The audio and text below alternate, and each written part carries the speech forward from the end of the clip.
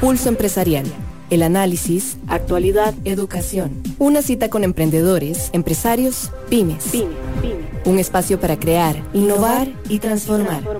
Pulso Empresarial con Nilsen Buján en Amplify Radio 95.5. Gracias por estar con nosotros en esta mañana ya de Pulso Empresarial con Nilsen Buján. Les saluda Jessica Alpizar.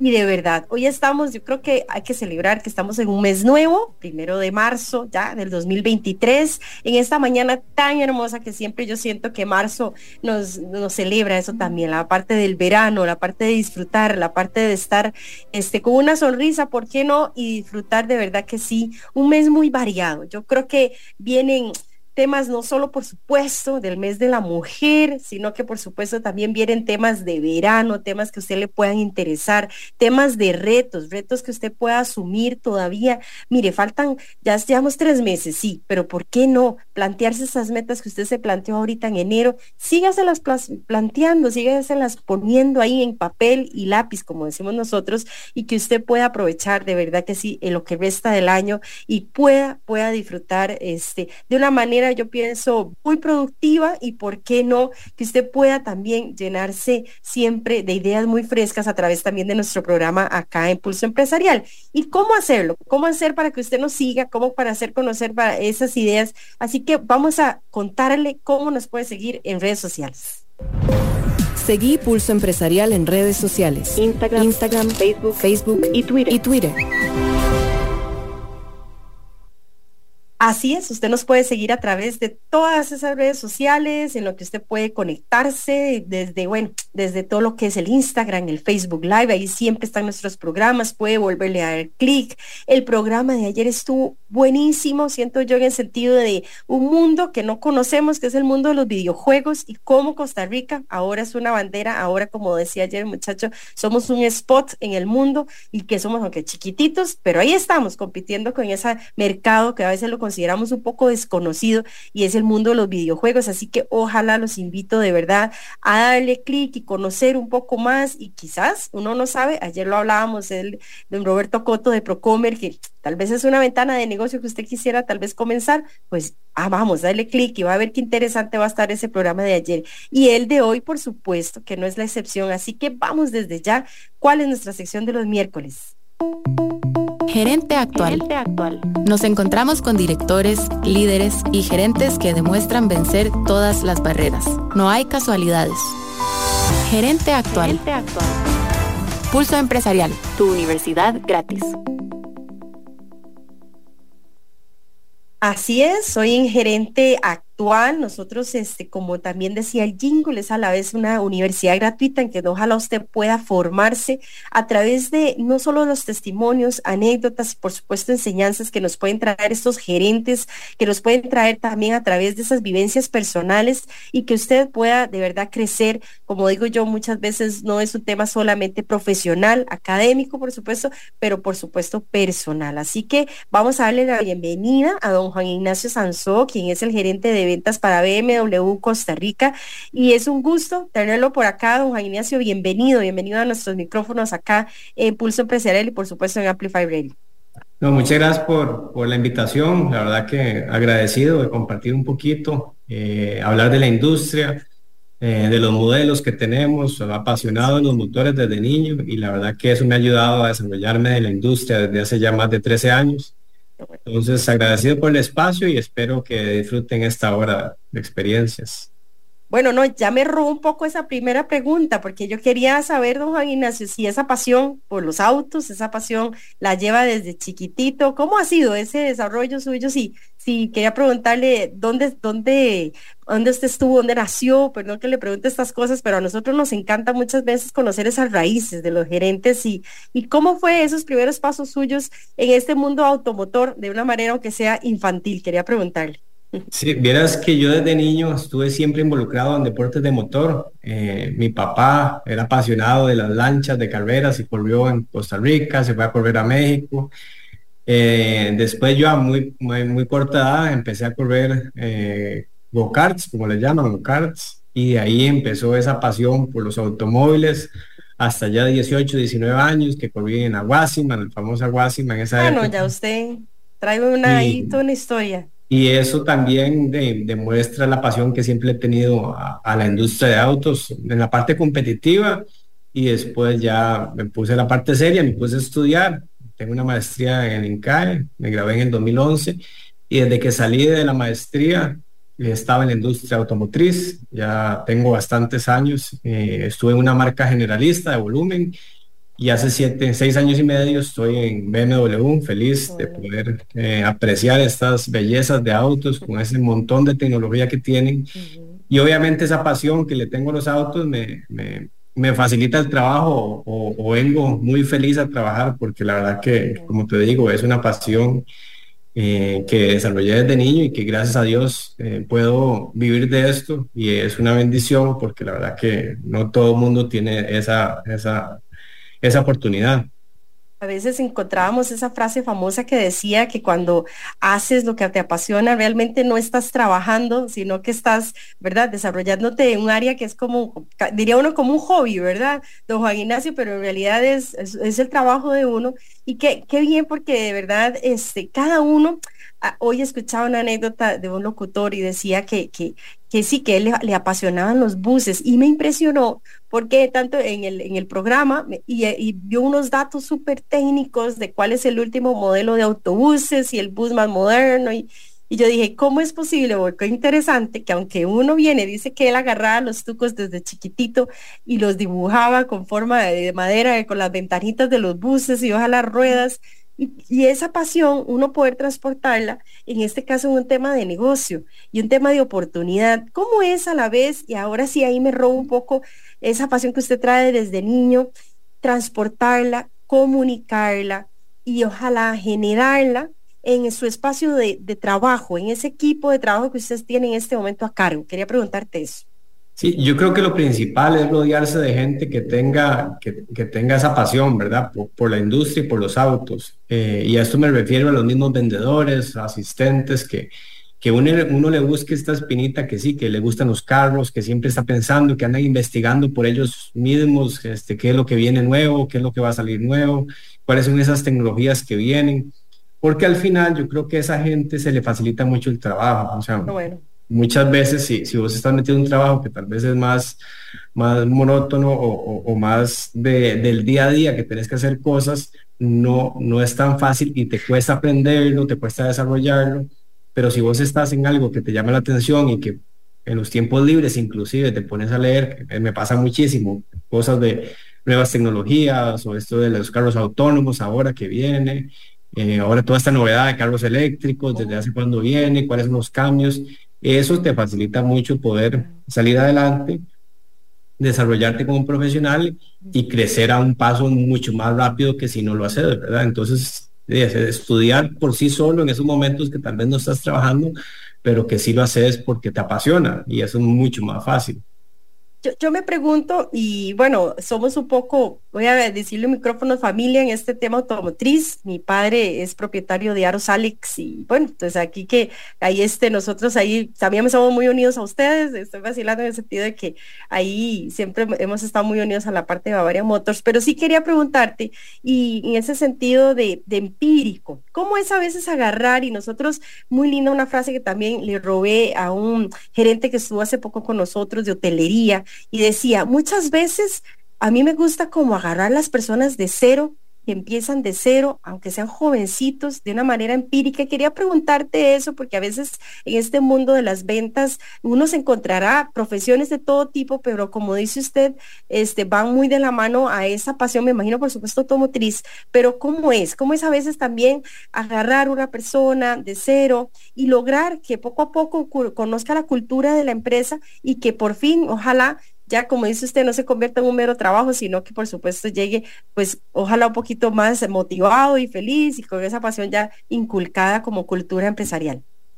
Sí, yo creo que parte del trabajo de nosotros es buscar a esa gente que tenga esa pasta de ventas. En mi caso, que yo veo la parte comercial, y vos con una entrevista te das cuenta si es vendedor o no es vendedor, Estoy de acuerdo. y si tiene cómo desarrollarse o no desarrollarse. Ujú, Entonces, me ha tocado de contratar vendedores con mucha experiencia, tenemos muchísimos, Bueno. a tener vendedores que vienen tal vez de ser asistentes o ser jefes de producto, que saben un montón de productos, pero que no saben la parte comercial o la parte de ventas. Obviamente, lo más satisfactorio para uno es poder desarrollar al personal y darle la oportunidad de crecer dentro de la empresa y uno tal vez darle ese feedback para que las personas en mediano o largo plazo crezcan dentro de la empresa, pero emocionalmente se siente mejor cuando uno les ayuda a desarrollarse que cuando ya vienen hechos. Obviamente, como nosotros decimos, no hay nada mejor que contratar a alguien que sea plug and play, o sea, que esté listo y que venda y que mañana esté vendiendo carros. Eso es lo más productivo. Pero profesionalmente se siente bien cuando uno contrata a alguien que tal vez no tenga 100% la experiencia y lo desarrollas y llegue a ser un excelente vendedor. Yo creo que eso es parte de la parte profesional que uno se alegra y que gracias a Dios en mi caso se me ha dado. ¿Cuál es el ingrediente que vos has podido tratar de inculcarle, en este caso ya ahora sí a tus vendedores, para lograr ese clic y ese match con el servicio al cliente? Que el cliente se diga, pues aquí yo voy a volver y si pues compro el carro o no lo compré, pero por lo menos hay un seguimiento, hay un tema de cariño, de familia, que uno se siente como en casa. ¿Cómo es lograr a veces transmitir ese ingrediente y qué le decís vos a estos vendedores para que el cliente realmente se quede con ustedes? Yo creo que principalmente el conocimiento del producto y más hoy en día que hay tanta información en la web, ¿verdad? Los vendedores tienen que ser expertos, o sea, tienen que saber mucho más de los clientes. Y me refiero ahorita al tema de los carros eléctricos, que es algo tan nuevo que a los vendedores que tienen más de 10 años les tocó volver a aprender un montón de cosas. Ya no se habla en caballaje, se habla en kilowatts. Entonces, es volver a aprender. Y eso al final tienen que dedicarle muchas horas para que el cliente sepa que tienen el conocimiento y que no les están hablando, no les están, como decimos nosotros, no les están metiendo cuentos, están diciendo la verdad como es y les están explicando las realidades del tema de alcance, de aceleraciones, eso principalmente. Y lo segundo es el tema de darle ese acompañamiento durante todo el proceso de venta. Eso sin lugar a duda es importante. El tema de servicio al cliente hoy en día es de las cosas más importantes porque las marcas comparten un montón de componentes. Hoy BMW tiene un diseño lindísimo, pero puede ser que en 5 años ese diseño ya no sea tan bonito y lo tenga otra marca, porque así son, no dependemos de nuestro producto, el producto depende del diseñador de la fábrica en su momento y las tendencias, y puede ser que en su momento no sea el más bonito o no sea el más atractivo, pero si vos tenés una buena fortaleza en temas de servicio al cliente, vas a tener más chance que el cliente se quede con vos. Y eso es principalmente lo que nosotros tratamos, desde la venta hasta la parte postventa. Quería robarte un consejo, más que todo un tema de consejo gerencial. ¿A vos te gusta escribir en papel y lápiz, planificar la semana? ¿Cómo es ese tema, ese engranaje, no solo con tu equipo de trabajo, sino hasta para vos, ese tema de agenda? ¿Cómo logras tal vez organizar tu semana de manera que uno pueda, ojalá, pues cumplir unas metas, sean cortas, sean largas, sean medianas, pero cómo logras a veces organizar ese día a día? Quería preguntarte. Si vieras que, digamos, en las semanas tengo muchísimas reuniones de diferentes departamentos, con el mismo gerente general, en la parte de mercadeo, que interactúo muchísimo, porque todas las condiciones cambian casi que todas las semanas, dependiendo del inventario que vos tengas en su momento. Hay que desarrollar una estrategia comercial para que eso se lleve a cabo, con la parte de servicio al cliente también, pero siempre tal vez dejando de lado las reuniones de seguimiento que tengo, tanto con mis pares como con mis asesores de venta, siempre quiero dejar un espacio y más o menos entre 2 o 3 horas al día para darle cabeza a la estrategia. O sea, yo creo que eso es primordial. Si vos te metes en todas las semanas en tener reuniones y no tener tiempo para pensar, que es lo que yo digo, es súper jodido porque estás apagando incendios y no estás desarrollando a corto o largo plazo. Entonces, y planificás con mucha antelación. Visualizás. Sí, yo le dedico muchísimo tiempo al tema de estrategia y sí me reúno muchísimo pensando en la estrategia a mediano plazo con el departamento de mercadeo, departamento de servicio, y eso es primordial. Estudio muchísimo el tema de la industria, las tendencias, no solo a nivel nacional, que me leo el reporte para arriba y para abajo de qué se importó, qué no se importó, cuáles son las tendencias de los eléctricos o no eléctricos, de diésel o gasolina, cuál es el modelo que más se está vendiendo, tal vez muchos modelos que ni siquiera compiten en mi segmento premium, pero que se está moviendo, entender por qué se está moviendo, cuál es el precio que tienen. Creo que eso me ha ayudado a desarrollar y a crear una estrategia que gracias a Dios ha sido efectiva. Y en el 2017 que entré a BM, que vendíamos 590 carros al año, hoy ya vendemos casi 900 y eso me ha servido, ese análisis y ese tiempo para pensar que te digo, me ha servido para desarrollar todas esas estrategias. Acá le doy la bienvenida a Nielsen Buján, que ya se nos une acá a esta transmisión. Así que bienvenido, Nielsen. Muchas gracias también. Gracias, Jessica. Bueno, buenos días. Juan Ignacio, gusto saludarte. Bienvenido a Pulso Empresarial. Gracias, ahí te he venido escuchando en los inicios de la conversación. Algo que, Juan Ignacio, está ocurriendo hoy.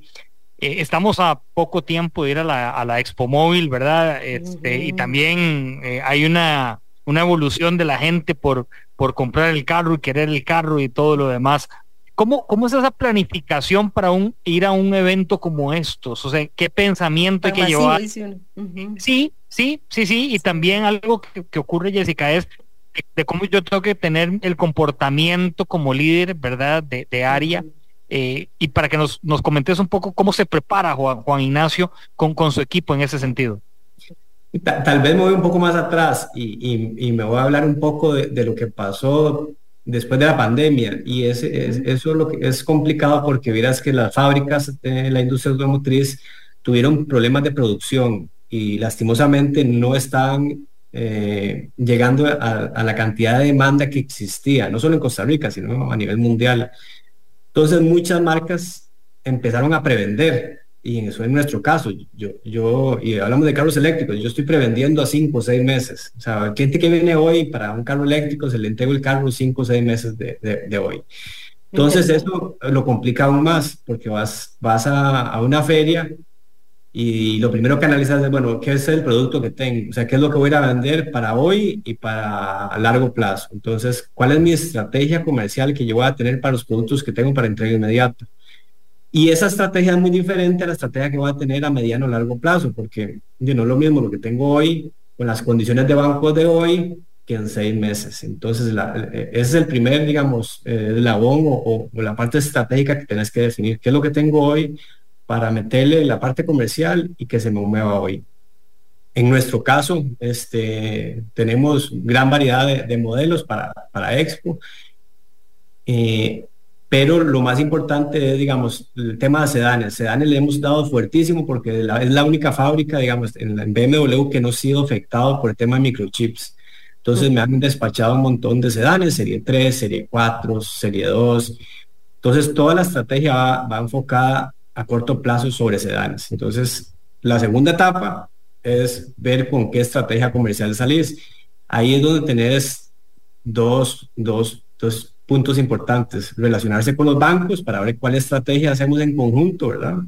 A ver qué beneficio van a llevar ellos, que me beneficien a mí, aliarse con un banco para tener una condición atractiva, ojalá sea única, al menos en el segmento donde yo participo, que es el segmento premium, y apenas empieza la Expo, de tener esa condición activa.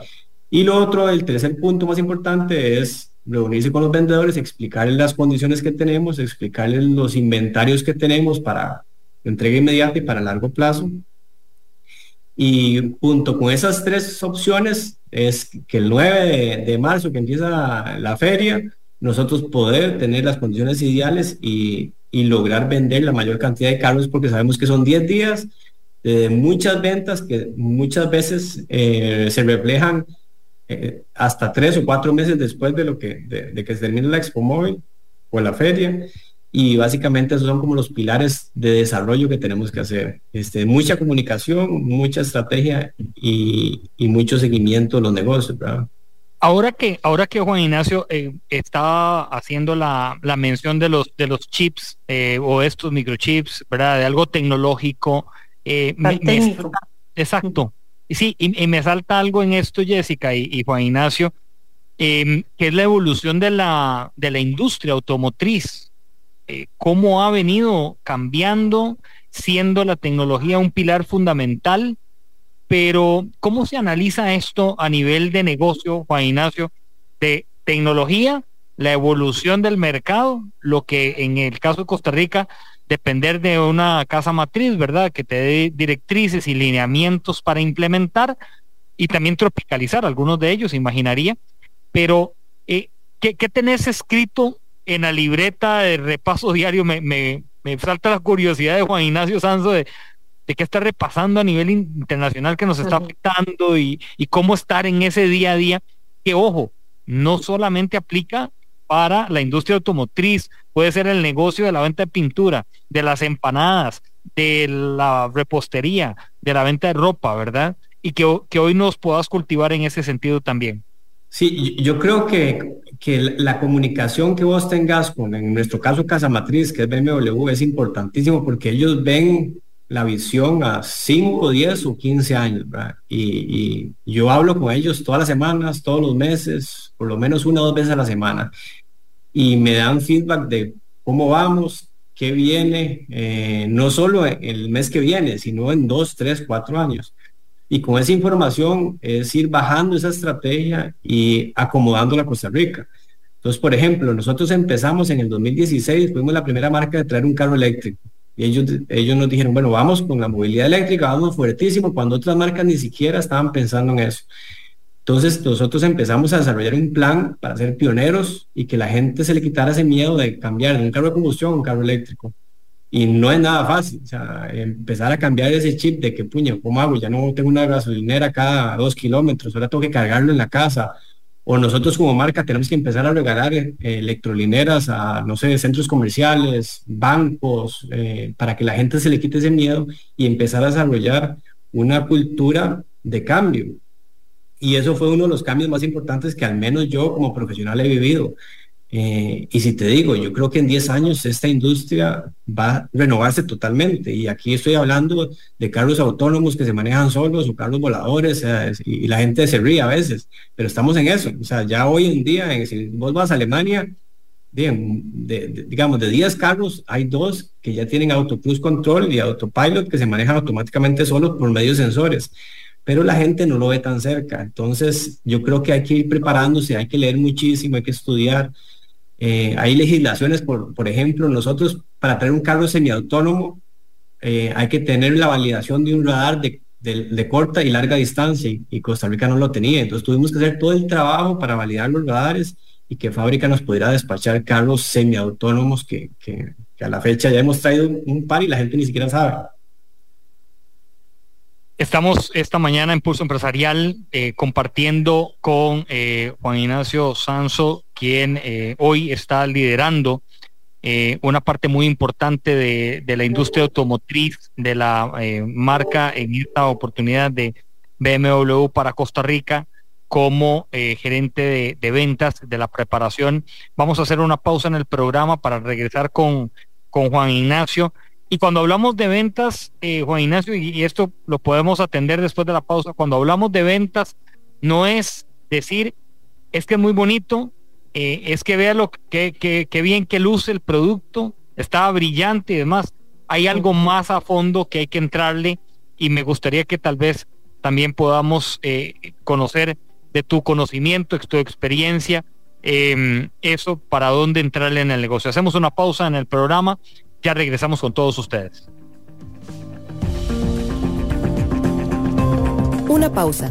En instantes regresamos con Pulso Empresarial. Por Amplify Radio 95.5. Aros Alex. Somos los profesionales. Pioneros en reparación y fabricación de aros para todo tipo de carro, camión y maquinaria pesada. Estamos ubicados 600 metros al este de la rotonda de la Y, contigua a la gasolinera Delta. Llámenos 2226-4453 o búsquenos en Facebook como Aros Alex, porque somos los profesionales. En Banco Promérica conocemos los retos que las empresas tienen en el manejo de su tesorería. Por eso queremos asesorarlo a través de nuestras soluciones empresariales diseñadas para apoyarlo en cada etapa de su negocio. Para mayor información, visítenos en www.promerica.fi.cr y hagamos crecer su emprendimiento juntos. Banco Promerica. Pump up the volume, pump up the volume. Wax Wednesdays. En el espacio Wax Wednesdays rescatamos y amplificamos los sonidos y los ritmos plasmados en vinil para recordar el valor de la cultura y la música que nos rodea. This is a journey into sound. Los invitamos a desconectarse del mundo digital y reconectar con el mundo físico por medio del vinil y la radio. Todos los miércoles en Amplify Radio 95.5. Una producción del Sótano. Amplify Radio es música, historias, arte, voces, cultura. Todo lo que te mueve. Amplify Radio. La voz de una generación. Pulso Empresarial, tu universidad gratis. Compartimos esta mañana con Juan Ignacio Santos, gerente de ventas de BMW Costa Rica. Esta mañana en Pulso Empresarial, hoy con todos ustedes. Bienvenidos, gracias por estar con nosotros, gracias también por compartir con cada uno de... Acá estamos apoyando a Nilsen en caso de, porque está en un lugar con poca conexión, pero sí estamos dando aquí ya ahorita seguramente se vuelve a conectar. Listo, don Nilsen, vamos a ver ahí el micrófono. Perdón, ahora sí. La tecnología, ¿verdad, Juan Ignacio? Estamos hablando de tecnología. Ahora, yo decía, ahora que Juan Ignacio decía lo del chip o lo del microchip, dice que interesante. Me voy a volver un poco la página, Juan Ignacio, para que nos contes un poco de qué trata eso. ¿Cuál fue esa noticia? Y cómo a veces la gente cree que dice, el carro me tiene que funcionar perfecto, Juan Ignacio, yo se lo compro, pero me tiene que funcionar perfecto. Por una cosita así, puede que no. Sí, aquí tal vez lo más complicado en su momento, cuando fue que hubo un desabastecimiento de chips, fue que nosotros estamos acostumbrados a pedir y ellos nos daban, a pedir y ellos nos daban, pero de repente uno decía, bueno, ocupo 10 y no, solo te puedo dar 2. Entonces tenés que ajustarte a lo que ellos te dan, ¿verdad? Y tal vez tenés una demanda para 10, ¿verdad? Entonces tenés que ver cómo ajustas esa demanda para que ahora solo vas a vender 2. Entonces tenés que ajustar todos los gastos operativos de la empresa, porque ya no puedes vender los 70 que vendías al mes, sino vas a vender 40, y eso complica muchísimo. Y eso, así estuvimos 1 o 2 años. O sea, de verdad que 2021, 2022 fue así. Nosotros pedíamos y nos daban solo un porcentaje bajo. Con el tema que decir de que los carros no fallan, bueno, al final son máquinas y las máquinas tienen un montón de componentes. Y mentira si yo te dijera que los carros no fallan. Al final por eso dan garantía. Y la garantía está para cumplirse, y al final las máquinas pueden que fallen. Hay un porcentaje bajo, pero no te voy a mentir, hay carros que sí fallan. Hay carros que fallan desde una cosa que nos poquitita hasta que se funde un motor por X o Y razón. Pero bueno, yo creo que como te digo, al ser máquinas no puedes garantizar que eso no vaya a pasar, sino para qué dar la garantía de los autos, ¿verdad? Entonces eso es que obviamente el cliente cuando uno le dice, es que el carro no debería fallar, sí, estamos correctos, no debería fallar, y es una discusión ahí que uno tiene que echarse porque no diaria, el pulso diario. No es bonita, pero gracias a Dios, de verdad que al menos la marca como tal, el índice de fallo es bajísima y está entre los primeros 3 de menos fallo a nivel mundial, y eso también lo tranquiliza a uno y le da seguridad. Juan Ignacio, yo quería exprimir tu conocimiento y experiencia en el tema de venta, porque hoy estamos viviendo en el mundo del negocio. Es muy rápido, es muy volátil, hay que tomar decisiones en corto plazo, diríamos que tácticas, ¿verdad?, de toma de decisión. ¿Qué ha sido vital, Juan Ignacio, de 2020 para estos años, en estos 3 años? ¿Qué ha sido vital para Juan Ignacio Santos en un cambio? No sé si en la libreta inicial de tu estilo de venta, de tu formación, tenías unos puntos, hoy ya no, hoy estás viendo otros puntos que son pilares fundamentales en temas de venta. Sí, yo creo que, como te decía, la industria de autos ha cambiado tanto que hay que estudiar casi que a diario. O sea, todos los días o todas las semanas vienen cambios nuevos de tecnología. La parte de infoentretenimiento, que es la parte, digamos, de los radios, las pantallas táctiles, todo eso ha cambiado tanto, donde ya el teléfono se te conecta con el carro y puedes poner Waze en la pantalla del carro.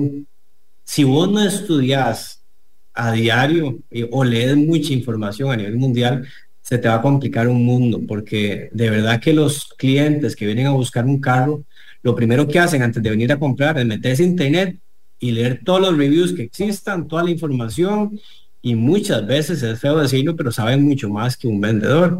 Entonces, si vos no estás sobre eso, te va a costar un mundo cerrar la venta, porque al final los carros de X marca versus la mía, la diferencia es el diseño, pero muchos componentes inclusive se parecen o son iguales, son el mismo fabricante. Entonces tenés que tener ese conocimiento y esa habilidad para poder influenciar y poder cerrar la venta. Eso yo creo que ha sido el cambio más radical que yo he visto, al menos en estos últimos 5 años que he estado en este cambio, ¿no? Mencionaste una palabra fundamental que es influenciar al cliente. Esa influencia en positivo, ¿qué características puede llegar a tener y de parte de uno como vendedor, ¿verdad? Como empresario, de cómo influenciar en positivo a tu cliente? Sí, yo creo que eso es vital, y a esto me refiero a que muchos clientes son amigos de los vendedores porque para cualquier cosa ahí tienen el contacto, le escriben y saben que es la persona de confianza. Entonces, si vos podés lograr eso, esa alianza con el cliente, sabes que lo tenés ahí, que le vas a seguir vendiendo y que si tenés un buen servicio y un buen seguimiento, va a ser cliente tuyo por, no sé, 2, 3, 4 carros, que eso es el objetivo que nosotros queremos, que el cliente sea cautivo, que se quede aquí, que viva la experiencia de la marca y que sea feliz con los carros que vaya comprando. Al final eso es importantísimo, porque ¿qué pasa si no lo hacemos? Digo, oye, sí, el BM está lindísimo, pero puede ser que el diseño nuevo no le haya gustado tanto y que se cruce de acera o que vaya a la competencia. Entonces, si no está en el top of mind, que tu nombre como vendedor ahí presente, ¿verdad? Siempre que le escribes para cumpleaños, para Navidad, etcétera, es muy difícil que el cliente sea fiel con vos. Tenemos que tomar decisiones también a muy largo plazo para saber también oportunamente cómo ir transformando el negocio y qué hay que ir considerando. Ustedes en la compañía, lo que visualizan, Juan Ignacio, de comportamiento de este cliente costarricense, que dicen que somos bien quisquillosos, o sea, los ticos somos bien quisquillosos, que pedimos, dice, a veces huesean mucho, ¿verdad? Pero dice, le sueltan a uno el hueso, más ahora que van para la expo, ya me imagino toda la preparación de ofertas y descuentos y todos esos números que hay que hacer. Pero ¿qué es bueno, Juan Ignacio, siempre tener en cuenta cuando trazamos a largo plazo, ustedes como compañía, lo que es inamovible que nos puedas compartir? Yo creo que es muy buena pregunta y es importantísimo definirse eso que decís a largo plazo, porque hoy una estrategia mía buena puede ser decir, yo tengo que mover, por ejemplo, un modelo X1 y le voy a bajar el precio de $3,000, es una locura. Pero ¿qué pasa con esos clientes que compraron ese carro $3,000 más caro? O sea, no puedes decirle a un cliente que hoy vale 39 y mañana vale 45 y después vale 42 y después vale 47. Tienes que tener una estrategia a largo plazo que no se sienta el cliente burlado de que vos, por X o Y razón, manipulaste el precio y que terminó pagando un montón de plata más de que otro cliente. Entonces yo creo que eso es importantísimo, no perder la confianza de los clientes. Nosotros hemos sido cuidadosísimos en eso porque no queremos que llegara ese momento, ¿verdad? Si al final queremos mover un producto, lo vemos más por la parte de cuotas o regalías que un bajonazo de precio, porque una vez que le bajas el precio cuesta mucho subirlo. Y hemos visto casos donde si le bajas el precio ya no puedes subir. Y tal vez a ese precio la compañía no es totalmente rentable y no es negocio para la compañía vender en ese precio. Entonces hay que tener muchísimo cuidado con esas estrategias de precio porque no siempre sirven ser agresivos en un tema de descuentos y esto. Esto que decís es bien interesante en ventas. Ustedes que son especialistas lo hablan mucho de lo de los descuentos, porque a veces la gente dice, mira, haceme un descuentico, pongamos el gran rótulo, ¿verdad? 50% de descuento, o es el famoso cashback, ¿verdad? Que se usa mucho también a nivel de industria automotriz, esto que decías del $3,000. Lo oportuno, ¿qué sería, Juan Ignacio, para tomar ese tipo de decisiones? ¿Cuándo es que yo llego a tomar esa decisión de decir, ofrezco el cashback, pongo el descuento o no? O sea, no manejo otra estrategia. Yo creo que antes de uno poner el precio hay que hacer un estudio, digamos, de dónde vas a colocar o dónde vas a posicionar ese producto. O sea, y decir, bueno, mi competencia es esta, estos son los precios de la competencia, este es mi segmento donde yo participo, voy con este precio. Ahora sí, qué torta, llegó el precio y no se está moviendo. O sea, ¿qué hacemos? Esa es la gran incógnita. Yo creo que lo principal ahí es ver qué beneficios anda buscando el cliente, que no sea el precio, ¿verdad? Es importantísimo para darle ese beneficio. Muchas veces el cliente dice, puña, sí, con que me dieran 6 meses de yo no pagar la cuota y al 7.º mes pagar la cuota, yo sí me quedaría con ustedes. Entonces, ¿qué estás haciendo? Estás manipulando el precio sin decirlo, ¿verdad?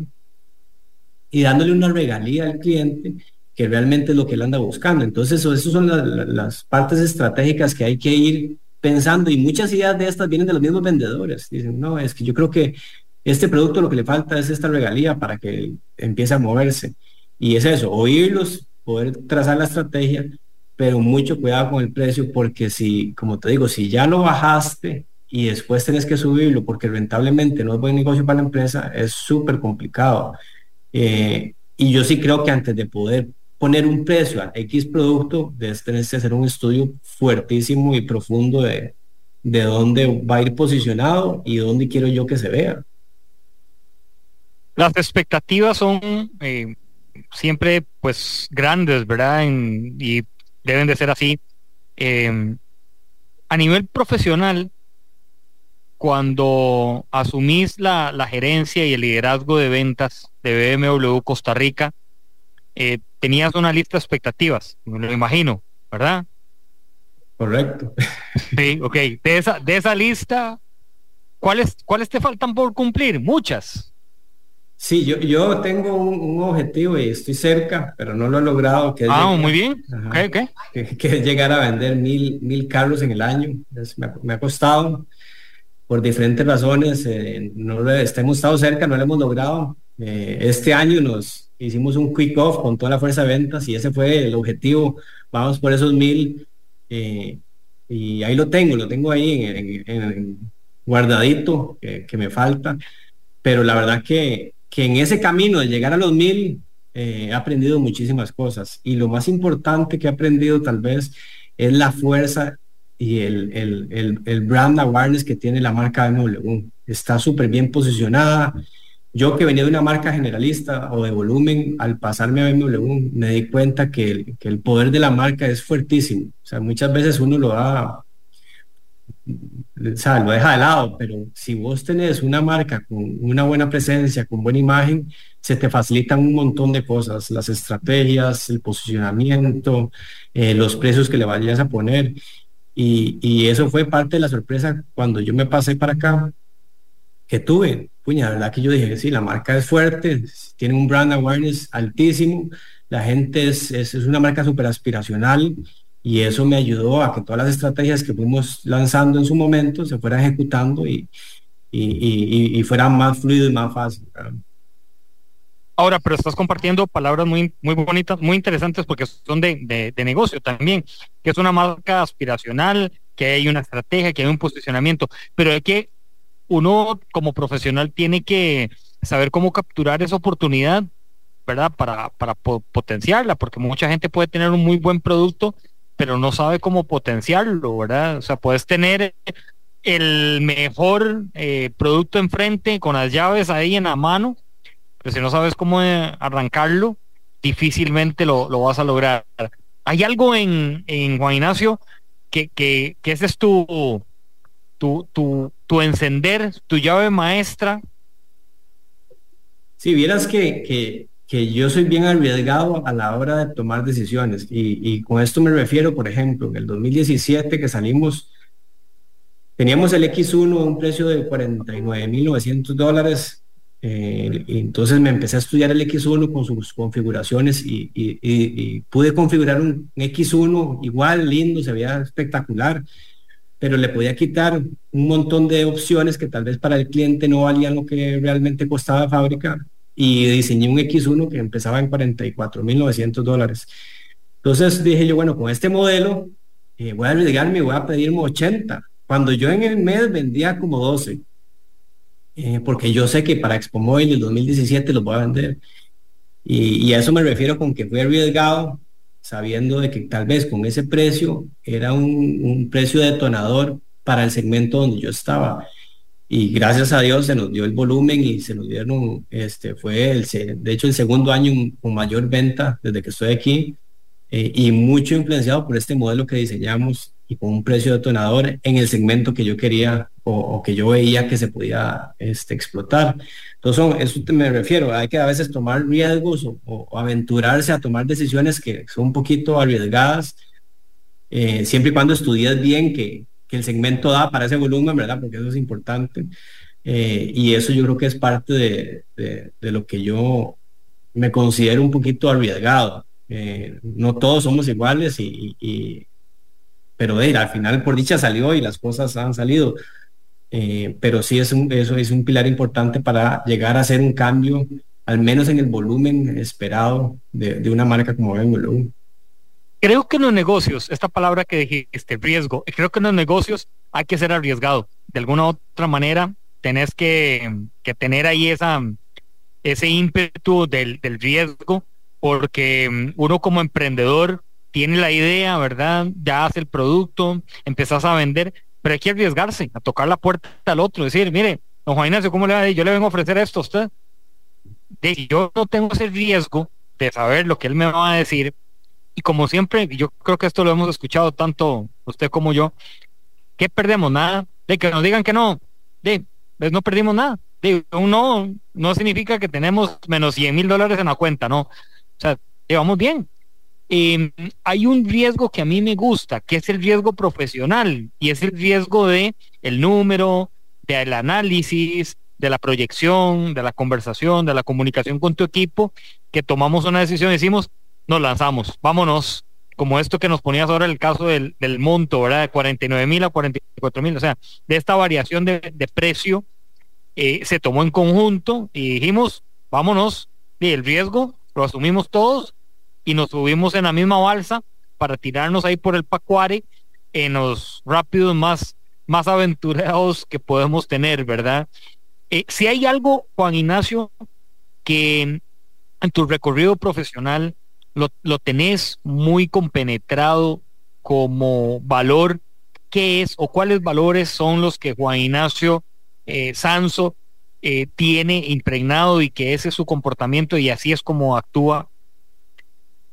Sí, yo creo que como te digo, a mí me apasiona tanto la industria que estudio muchísimo. O sea, de verdad que a veces hay unos reportes de industria, de desalmacenajes, de ventas, no solo en Costa Rica, sino en Estados Unidos, y me meto a ver qué es lo que está pasando. O sea, por qué es que un modelo detonó y está vendiendo 10, 20 veces más de lo que vendía el año pasado o su generación anterior. Y yo creo que ha sido importantísimo en mi vida. Yo he estudiado el tema de la industria ya por 12 años, me la sé de memoria, yo sé cuántos carros se importan, qué producto, cuántas marcas, cuántos en cada marca se vende, cuál es el auto de mayor venta en cada segmento, con el tema de los eléctricos ahora, inclusive uno puede estimar cuánto es la utilidad de cada uno de los carros, y gracias a eso, digo, uno puede trazar estrategias arriesgadas, como te digo, pero con conocimiento. O sea, yo jamás hubiera lanzado a pedir 80, 90 carros X1 si no me hubiera estudiado de pies a cabeza el segmento donde iba a competir. Y es parte, como si es un riesgo calculado, pero estudiado. Y si no hago eso, o sea, muchas veces es un riesgo que tomas y en un pedido de 80 carros se te van 2 o 3 millones de dólares que para muchas empresas no es sostenible y puedes llevar a la quiebra, ¿verdad? Entonces, sí creo que hay que estudiar muchísimo, dedicarle muchísimo tiempo a lo que, a donde estás y de la competencia. Al final eso es importantísimo. Cuando te ofrecen el cambio de la marca, cuando te ofrecen irte para BMW, quizá a veces hoy se están tomando decisiones hay una seducción más hacia el salarial, ¿verdad? Pero hay otras personas que dicen, no, me voy más hacia otras oportunidades. ¿Qué se están valorando hoy para hacer movimientos de un puesto a otro, Juan Ignacio, que tenés la oportunidad también de escuchar de otros casos, que no sean solamente el tema salarial? ¿Qué se valora hoy a veces? Yo creo que es importantísimo el crecimiento profesional que te vayan a ofrecer dentro de una empresa. O sea, la parte salarial, pues sí es importante. Muchas veces, equivocadamente, uno se va por la parte salarial y yo tengo un buen ejemplo. Yo cuando me gradué del INCAE, me ofrecieron una gerencia financiera, una constructora, y me pagaban súper bien. Y a los 15 días me dijeron, bueno, ya está abierta esta oportunidad en la industria de carros, que es lo que yo andaba buscando desde niño. Y me fui a esta empresa de carros por un salario menor, pero sabiendo de que yo tenía más oportunidad de crecimiento y que iba a hacer lo que me gustaba. Entonces ahí fui, dejé la parte económica de un lado, y dije, bueno, voy por lo que a mí me gusta, y al final es lo que más facilidad se me da. Entonces creo que la parte de crecimiento profesional va a ser mayor a largo plazo, y con eso lo que te quiero decir es que muchas veces uno se deja ir por la parte salarial o económica, pero tenés que ver un poquito más a mediano plazo, a ver qué te ofrece la empresa y dónde te ves vos posicionado en esa empresa. No es siempre claro, o sea, no es siempre que decir yo voy a empezar como vendedor, después como gerente, después como director, después como gerente general, o sea, no es siempre claro, pero por lo menos que esa empresa...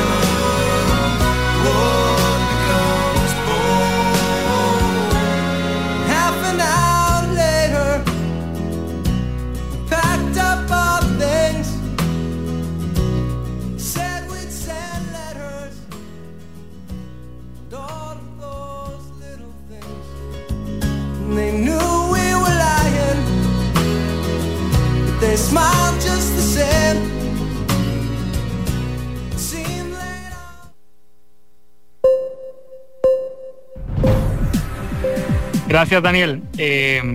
Retomamos la comunicación con Juan Ignacio. Para ir concluyendo, Juan Ignacio, 3 cosas valiosas que tiene tu equipo de trabajo. Creo que lo más importante es la pasión por lo que hacen, eso es primordial. Ganas de superarse, creo que todos tienen ganas de crecer profesionalmente y económicamente, salarialmente. Y lo segundo, que todos tienen valores. O sea, yo no permito a nadie que no esté, o sea, que no cumpla con los valores de la empresa y los míos. Y si todo se alinea a eso, podemos trabajar por muchos años. Al final nos ponemos metas, si no se logran 1 o 2 meses, yo los apoyo para que se logren. Pero si cumplen con esos 3 pilares, ahí vamos a ir caminando y vamos a estar de la mano bastante gato juntos. Juan Ignacio Santos, gerente de ventas de BMW Costa Rica, nos vamos a encontrar en el camino, estoy seguro, y de verdad gracias por tus valiosos aportes.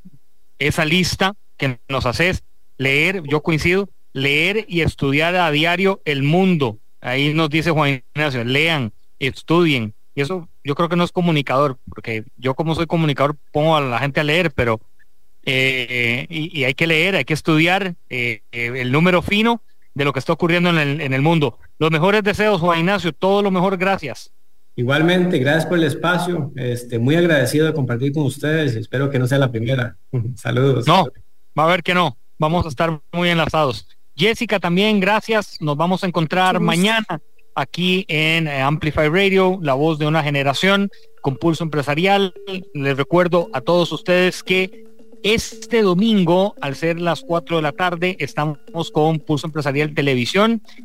Hay un cambio que se hizo en el programa por el domingo, ya hay una expectativa y también un manejo de quién va a estar con nosotros en el programa. Síganos a través de las comunicaciones y plataformas digitales de Pulso Empresarial para usted encontrar esa información.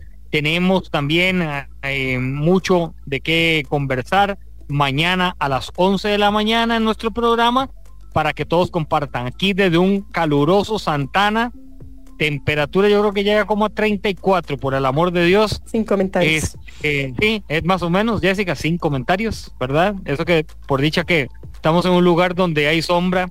Aquí nuestra amiga Lana Fernández está muerta de risa mientras hacemos el programa. Un gran saludo, que Dios los bendiga.